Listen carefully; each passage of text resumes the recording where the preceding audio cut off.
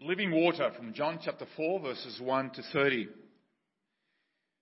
This morning we arrive at another very well-known story from the Gospel of John in chapter 4. In John 3, Jesus mainly ministers to one person,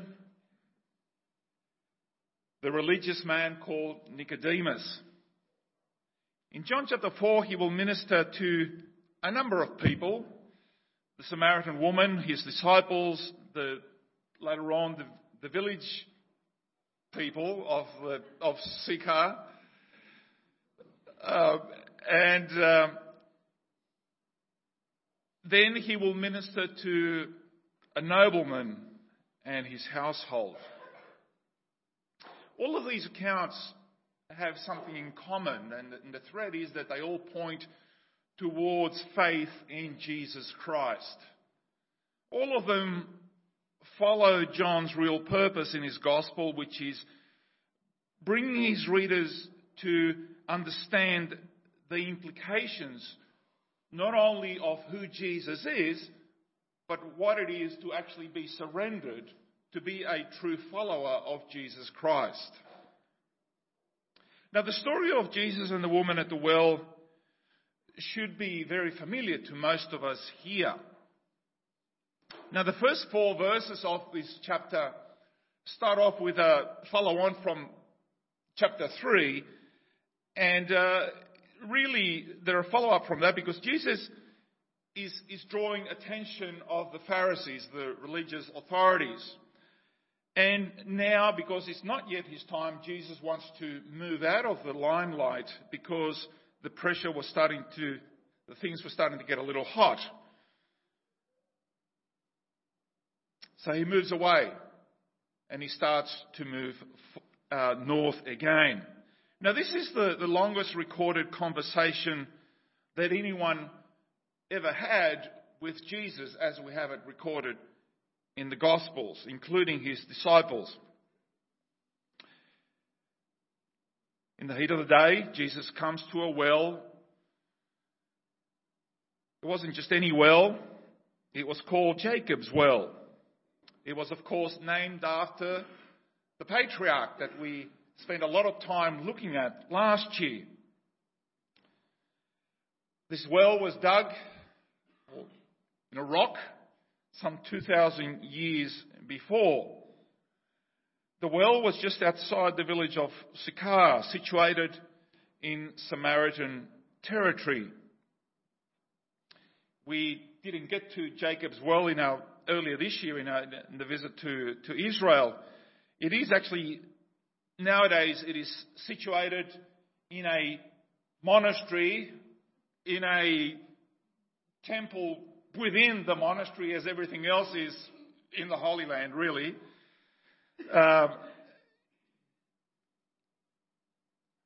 And it's not only that, it is in the West Bank.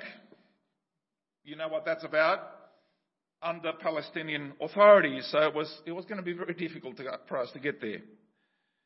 So you have to, I suppose, get through all these walls if you want to go and see this well today.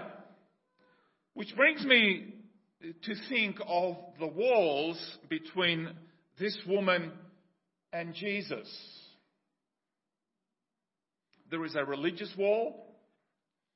There is a gender wall, a racial wall, and a moral wall. Yet our Lord found a way to break down all of them one by one. He found her, and then she found him. So let's start to unpack this marvelous encounter and see what treasures the Lord has for us. First of all, the encounter, verses 4 to 8. Now he had gone through Samaria, so he came to a town in Samaria called Sychar, near the plot of the ground Jacob had given to his son Joseph. Jacob's well was there, and Jesus, tired as he was from the journey, sat down by the well. It was about noon. When a Samaritan woman came to draw water, Jesus said to her, "Will you give me a drink?" Because his disciples had gone to town to buy some food. Now, the easiest and quickest way to get to Galilee up north from Judea in the south was to go the quickest way between 2 points is a straight line. So you go straight north through Samaria. But pious Jews had an alternative route. It was a little bit longer, and it involved crossing the Jordan, crossing on the other side on the Jordan and into the Transjordan area, in those days called the region of Perea. Walk on the other side of the Jordan until you get north, and then once you get there, you cross over the Jordan again. So if we are talking about a geographical necessity, he didn't really have to cross Samaria. Unless, of course, there was another reason altogether. Now, the Jews and the Samaritans disliked each other from way back. In the year 722 BC, the Assyrians captured the northern kingdom, which were the 10 tribes which had separated from the south, and their capital was called Samaria. They took the northern 10 tribes into captivity and brought in Gentiles from other areas that they had already conquered before to settle in that same region. The goal of conquering kingdoms like that was to dilute any possible rebellion, dilute the power and dilute the purity of who they were.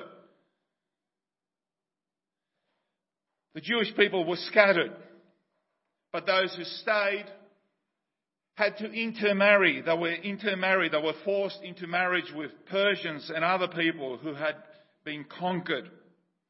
As a result, these people who were part of the tribes, originally the tribes of Israel, now they could no longer prove their genealogy. More than that, they developed their own religion, which was partly based on pagan ideas and partly based on Judaism. It was a real mixture. And it is for this reason that the Jews looked down on the Samaritans. They looked down on them as racial, religious, half-breed heretics, really. That's the way they would have described them. So again, we come to the question, why did Jesus have to cross Samaria? Short answer, because he intended to meet this woman.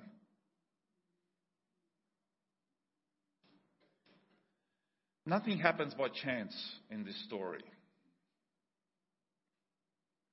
He knew she would be coming to the well at precisely the moment he was sitting there and weary from the journey.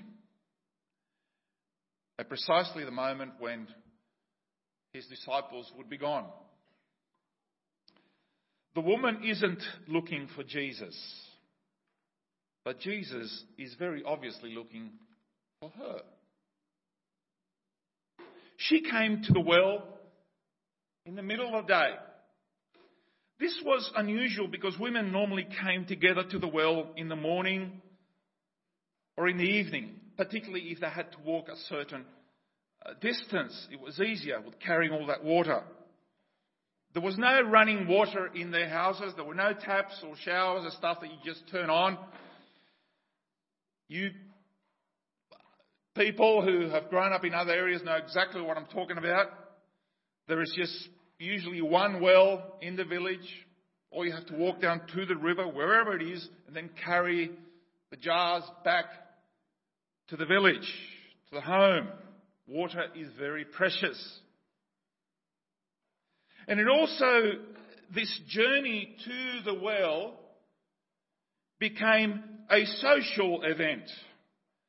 You see this as we were travelling through Africa in a truck. We saw it quite often, that there was a bunch of women. They'd be walking along the side of the road somewhere, to the village, to the market, to sell something, to buy something. They're walking along as a group. Very rarely you see people walking alone. So it became a social event, this gathering of water. Maybe the fact that she comes alone may mean that her reputation was well known to the villagers, and therefore she was ostracized by the other women in Sychar.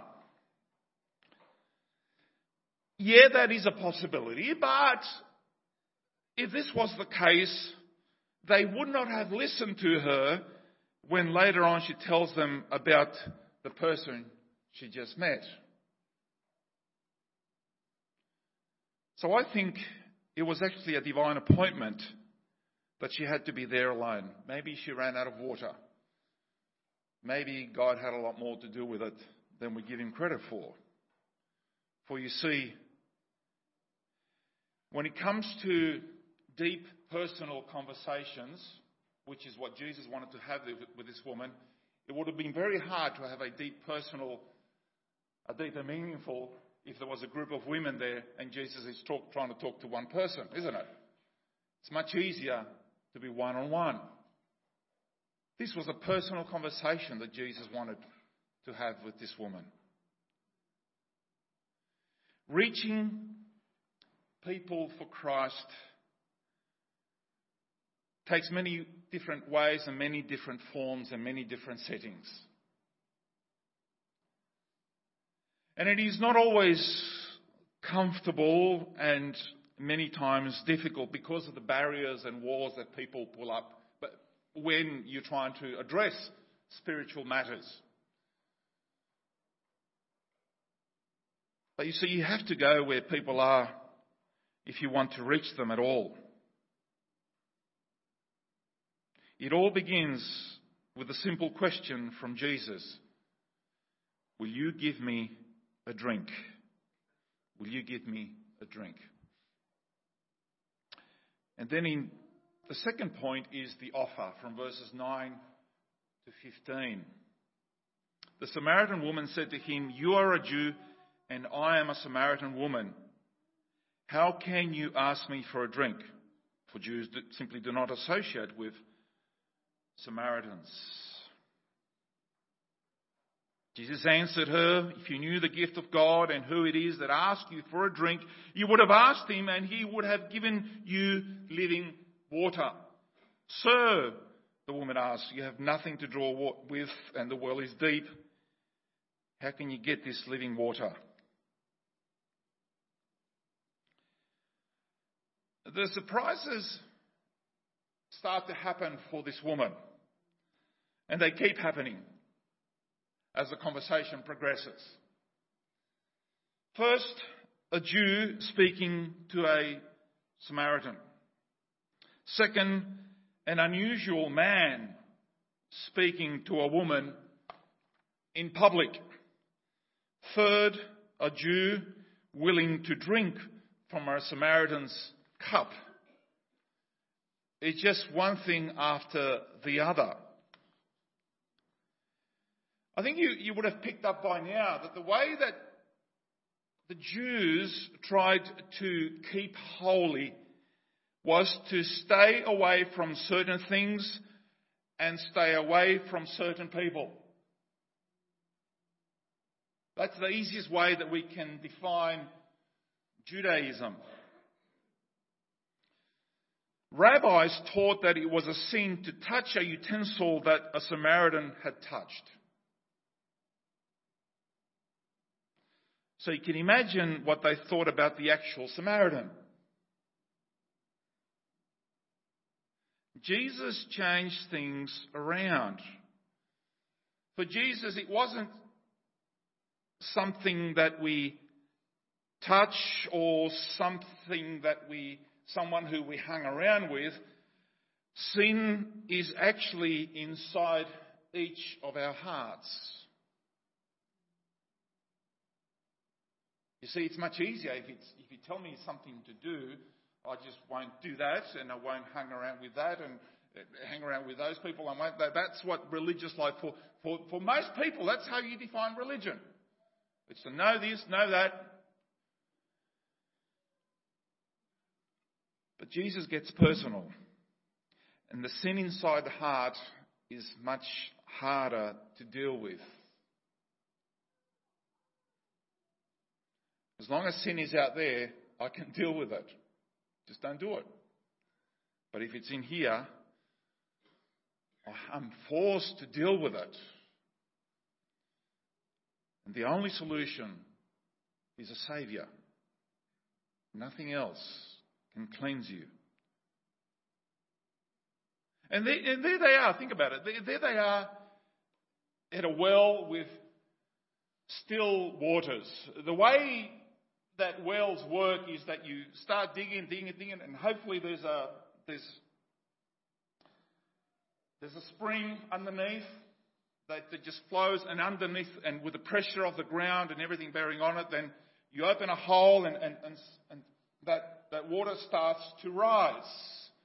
And hopefully you hit some underground spring or something so that the water continually flows. And it's quite an art to finding where to dig a well. You don't want to spend all that time digging a well and then find that it is dry. It's a waste of time, a lot of effort, and danger and all of that. This is why wells were very precious, very valuable. There they are at the well, and when Jesus offers her living water, he is actually being deliberately ambiguous, because the phrase could also mean running water. But this running water is not a liquid essential for all living organisms. It is a person who runs the whole show. He's talking about running water, and there they are in a well with still waters. And this is why Jesus returns again and again to this central issue. Do you know who I am? Now in verse 10, Jesus says, you would have asked him and he would have given you living water. This is the simplicity of salvation, my friends. Salvation is asking God to save you and receiving by faith salvation in return. Salvation is not for the doing. It is yours for the asking.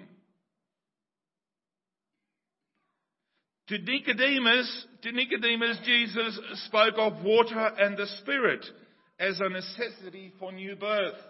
Here we find that the living water is Jesus himself. In verse 15, the woman says, "Give me this water."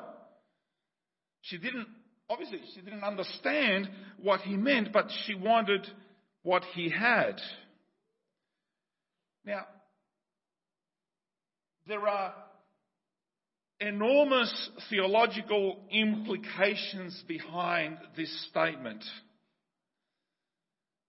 But God has made it so simple that a child can safely wade in these waters. And yet many a theologian have actually drowned in its depth. Actually lost their faith. They study the scriptures and all this, and by the end of it, and all of that, they've actually become unbelievers.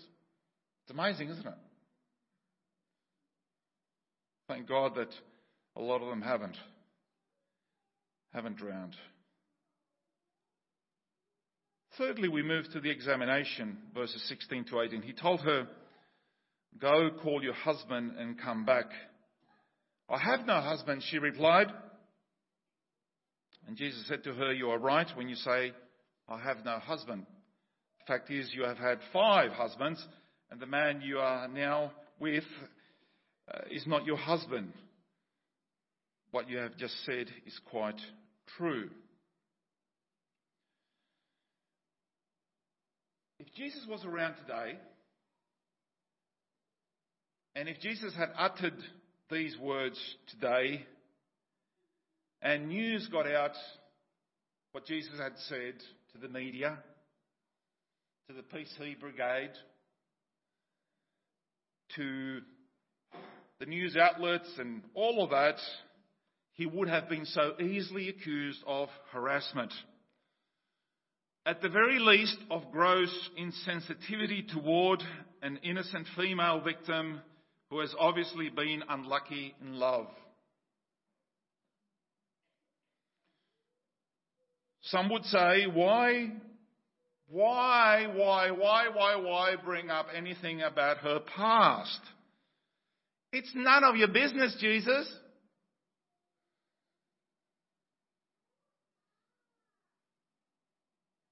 So, I'm sure his instruction to call her husband must have made her very uncomfortable. Her current status, you see, it's complicated. You heard that one? And not wanting to go into details, she simply replies, "I have no husband." Obviously trying to hide the truth. She's trying to go back behind the wall. And walls, you see, sometimes make us actually comfortable. We're happy where we are, thank you very much.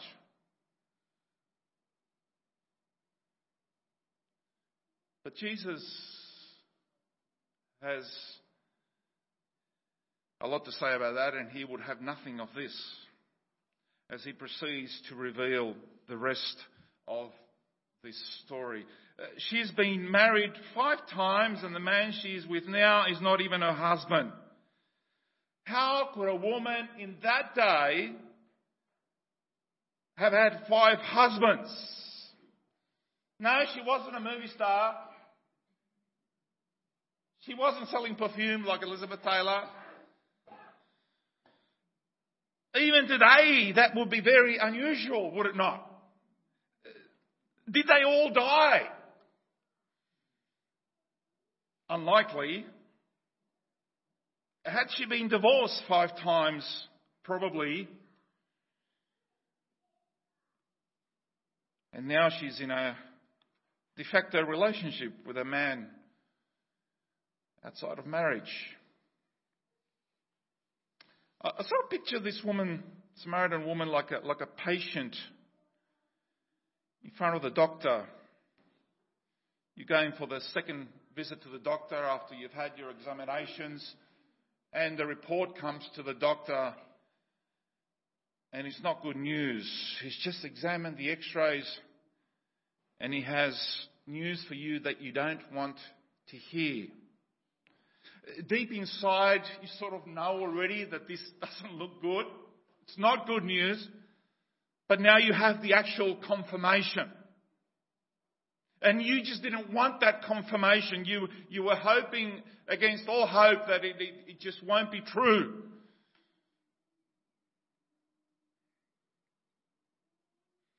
And just following the whole medical analogy, this is the way that Jesus described his mission in Mark chapter 2, verse 17. It is not the healthy who need a doctor, but the sick.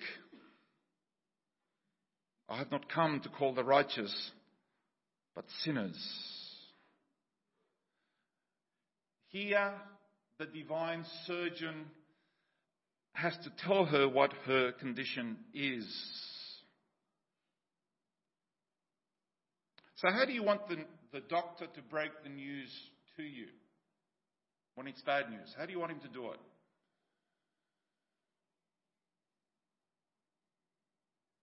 Maybe you've been in this situation. I know some of you have.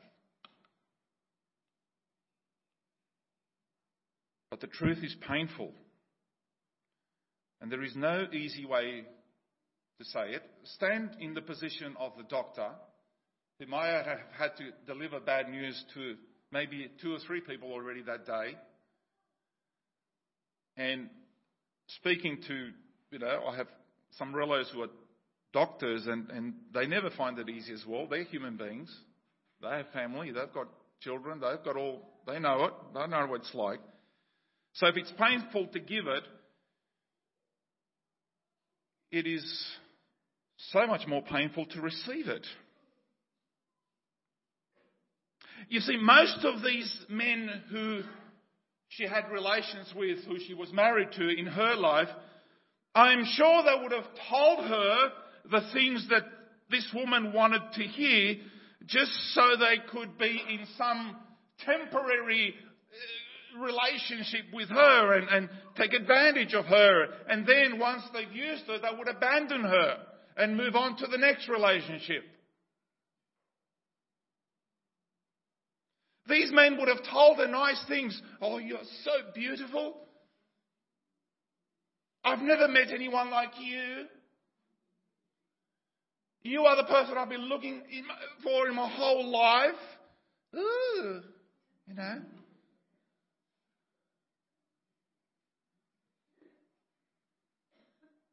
And here was a man finally telling her the truth.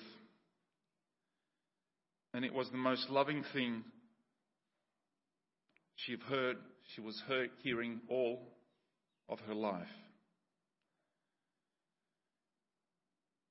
You see, without a conviction of sin, there can be no conversion.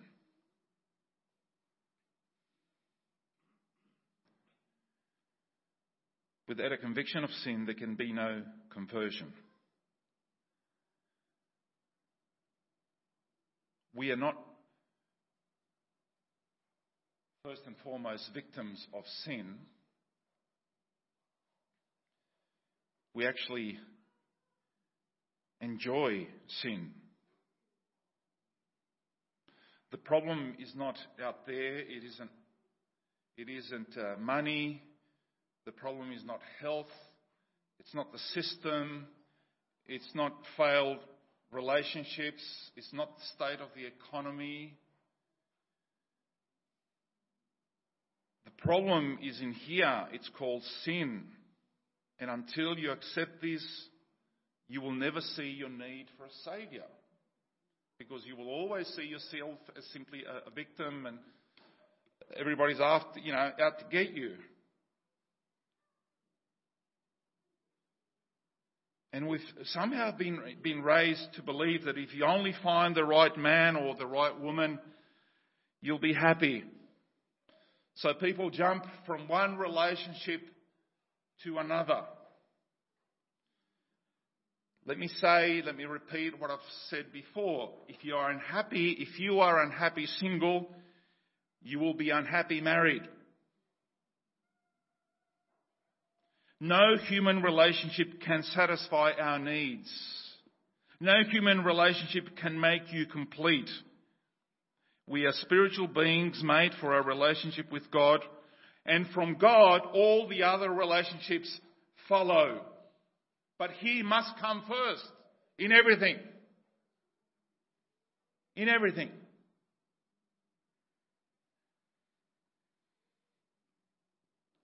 Fourthly, we look at the conversion, verses 19 to 26. Sir, the woman said, I can see that you're a prophet. Our ancestors worshipped on this mountain, but you Jews claim that the place where you must worship is in Jerusalem. Woman, Jesus replied, believe me, a time is coming when we will worship the Father neither on this mountain nor in Jerusalem. You Samaritans worship what you do not know. We worship what we do know, for salvation is from the Jews. Yet a time is coming and has now come when the true worshippers will worship the Father in the Spirit and truth, for they are the kind of worshippers the Father seeks. God is Spirit, and His worshippers must worship in spirit and in truth.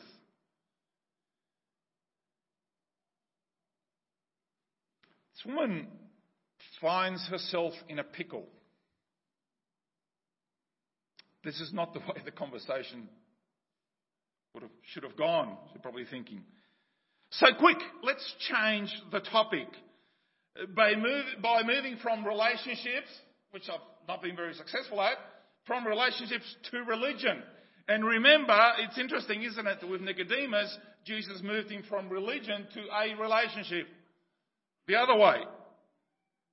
And because he knows her past, she assumes that he must be a religious prophet. So she goes and proceeds to engage with him on religious topic, on a very well-known theological debate between the Jews and the Samaritans. And in that day, the Jews worshipped in Jerusalem, and the Samaritans worshipped on Mount Gerizim. So she wants to know, which mountain is the right one to worship on? Jesus does not directly answer her question. He doesn't bother debating with her. He simply tells her that a time is coming, and it's important when he says, and it's actually here. It's actually here, right now. A time is coming when geography won't matter. What God really wants are people who worship him in spirit and truth. Religious activity, you see, doesn't really count. True worship is not about where or how or even when. Understand that. True worship is not about where or how or when. It's about facing the truth of who we are, but more importantly, who God is. Acceptable worship must be based on the truth of the gospel of Jesus Christ and offered to him from a humble heart of faith. Okay, she's lost that argument. She's got one more arrow in her quiver. The religious matter of the Messiah. Both Jews and Samaritans believed in a coming Messiah. And she is now trying to hide her ignorance by basically repeating another well-known mantra. This stuff is too deep for me. I just don't get it, eh? But when the Messiah comes, he'll explain it one day. Until then, I don't want to think too much about it, you know? That's just the way I am, eh? It's too complicated.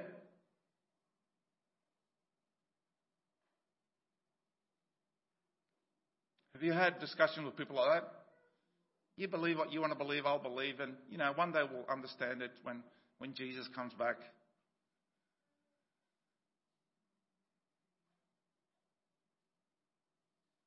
So we sort of excuse that, you know, I don't know it, and I actually don't want to know it, you know. Because if I know, then I'll have to respond and have to learn more. I don't like reading books and all of that. My head hurts, you know. I don't want my head to hurt. I want to get along with everybody. I don't like all these debates. Jesus will fix everything.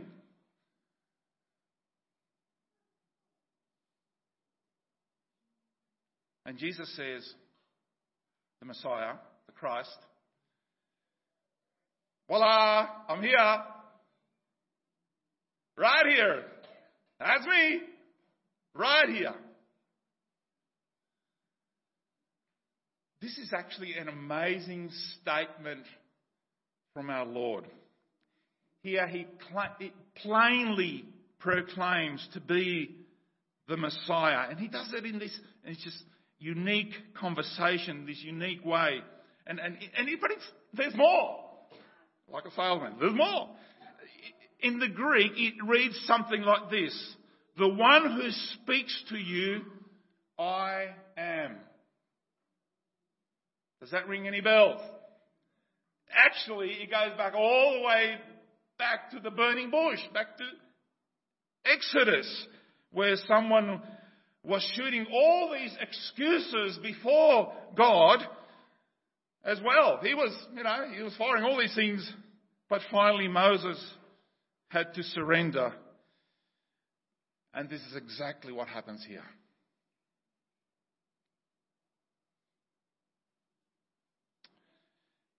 And in witnessing, verses 27 to 30, our final point. And just then his disciples returned and were surprised to find him talking to a woman. But no one asked, what do you want, or why are you talking with her? And then leaving her water jar, the woman went back to the town and said to the people, come, see a man who told me everything I ever did. Could this be the Messiah? They came out of the town and made their way toward him. The lights come on somewhere between verses 26 and 27. Remember how Jesus told her to go and get her husband? Well, she finally obeys Jesus' instruction to go and bring not only her de facto husband, but on the way she tells everybody else in the village as well. This woman understands very little of what we could call the Christian faith. But the first thing she thinks about is telling others about it. This news is so special. It is so good. All she says is, he knows me. Good news is for sharing. Good news is not keeping it for yourself. Good news is not a personal matter. It's an interpersonal matter. It's about our relationship. We have to let people know about this. And her witnessing to her village is simply come and see. That's exactly what Philip said to Nathanael in chapter 1 verse 46. Come and see. I think for all of us, we should be able to embrace this relational model of evangelism, particularly in the times in which we live. We're involved praying for a person. Even before we plant the seed, we're praying for an opportunity that God will open the way for an encounter, a well type of encounter where we can discuss about spiritual matters. Maybe you just somewhere along the line somebody else has already been preparing the soil. Somebody else has planted the seed. And God is actually using you to present the gospel, the good news. But behind all of this is the living God who gives the living water for us to drink. And only once we drink of this living water will our thirst be satisfied. Only God can transform the human heart. Only God deals with the biggest issues that we all face. Only God. Only God. Only God.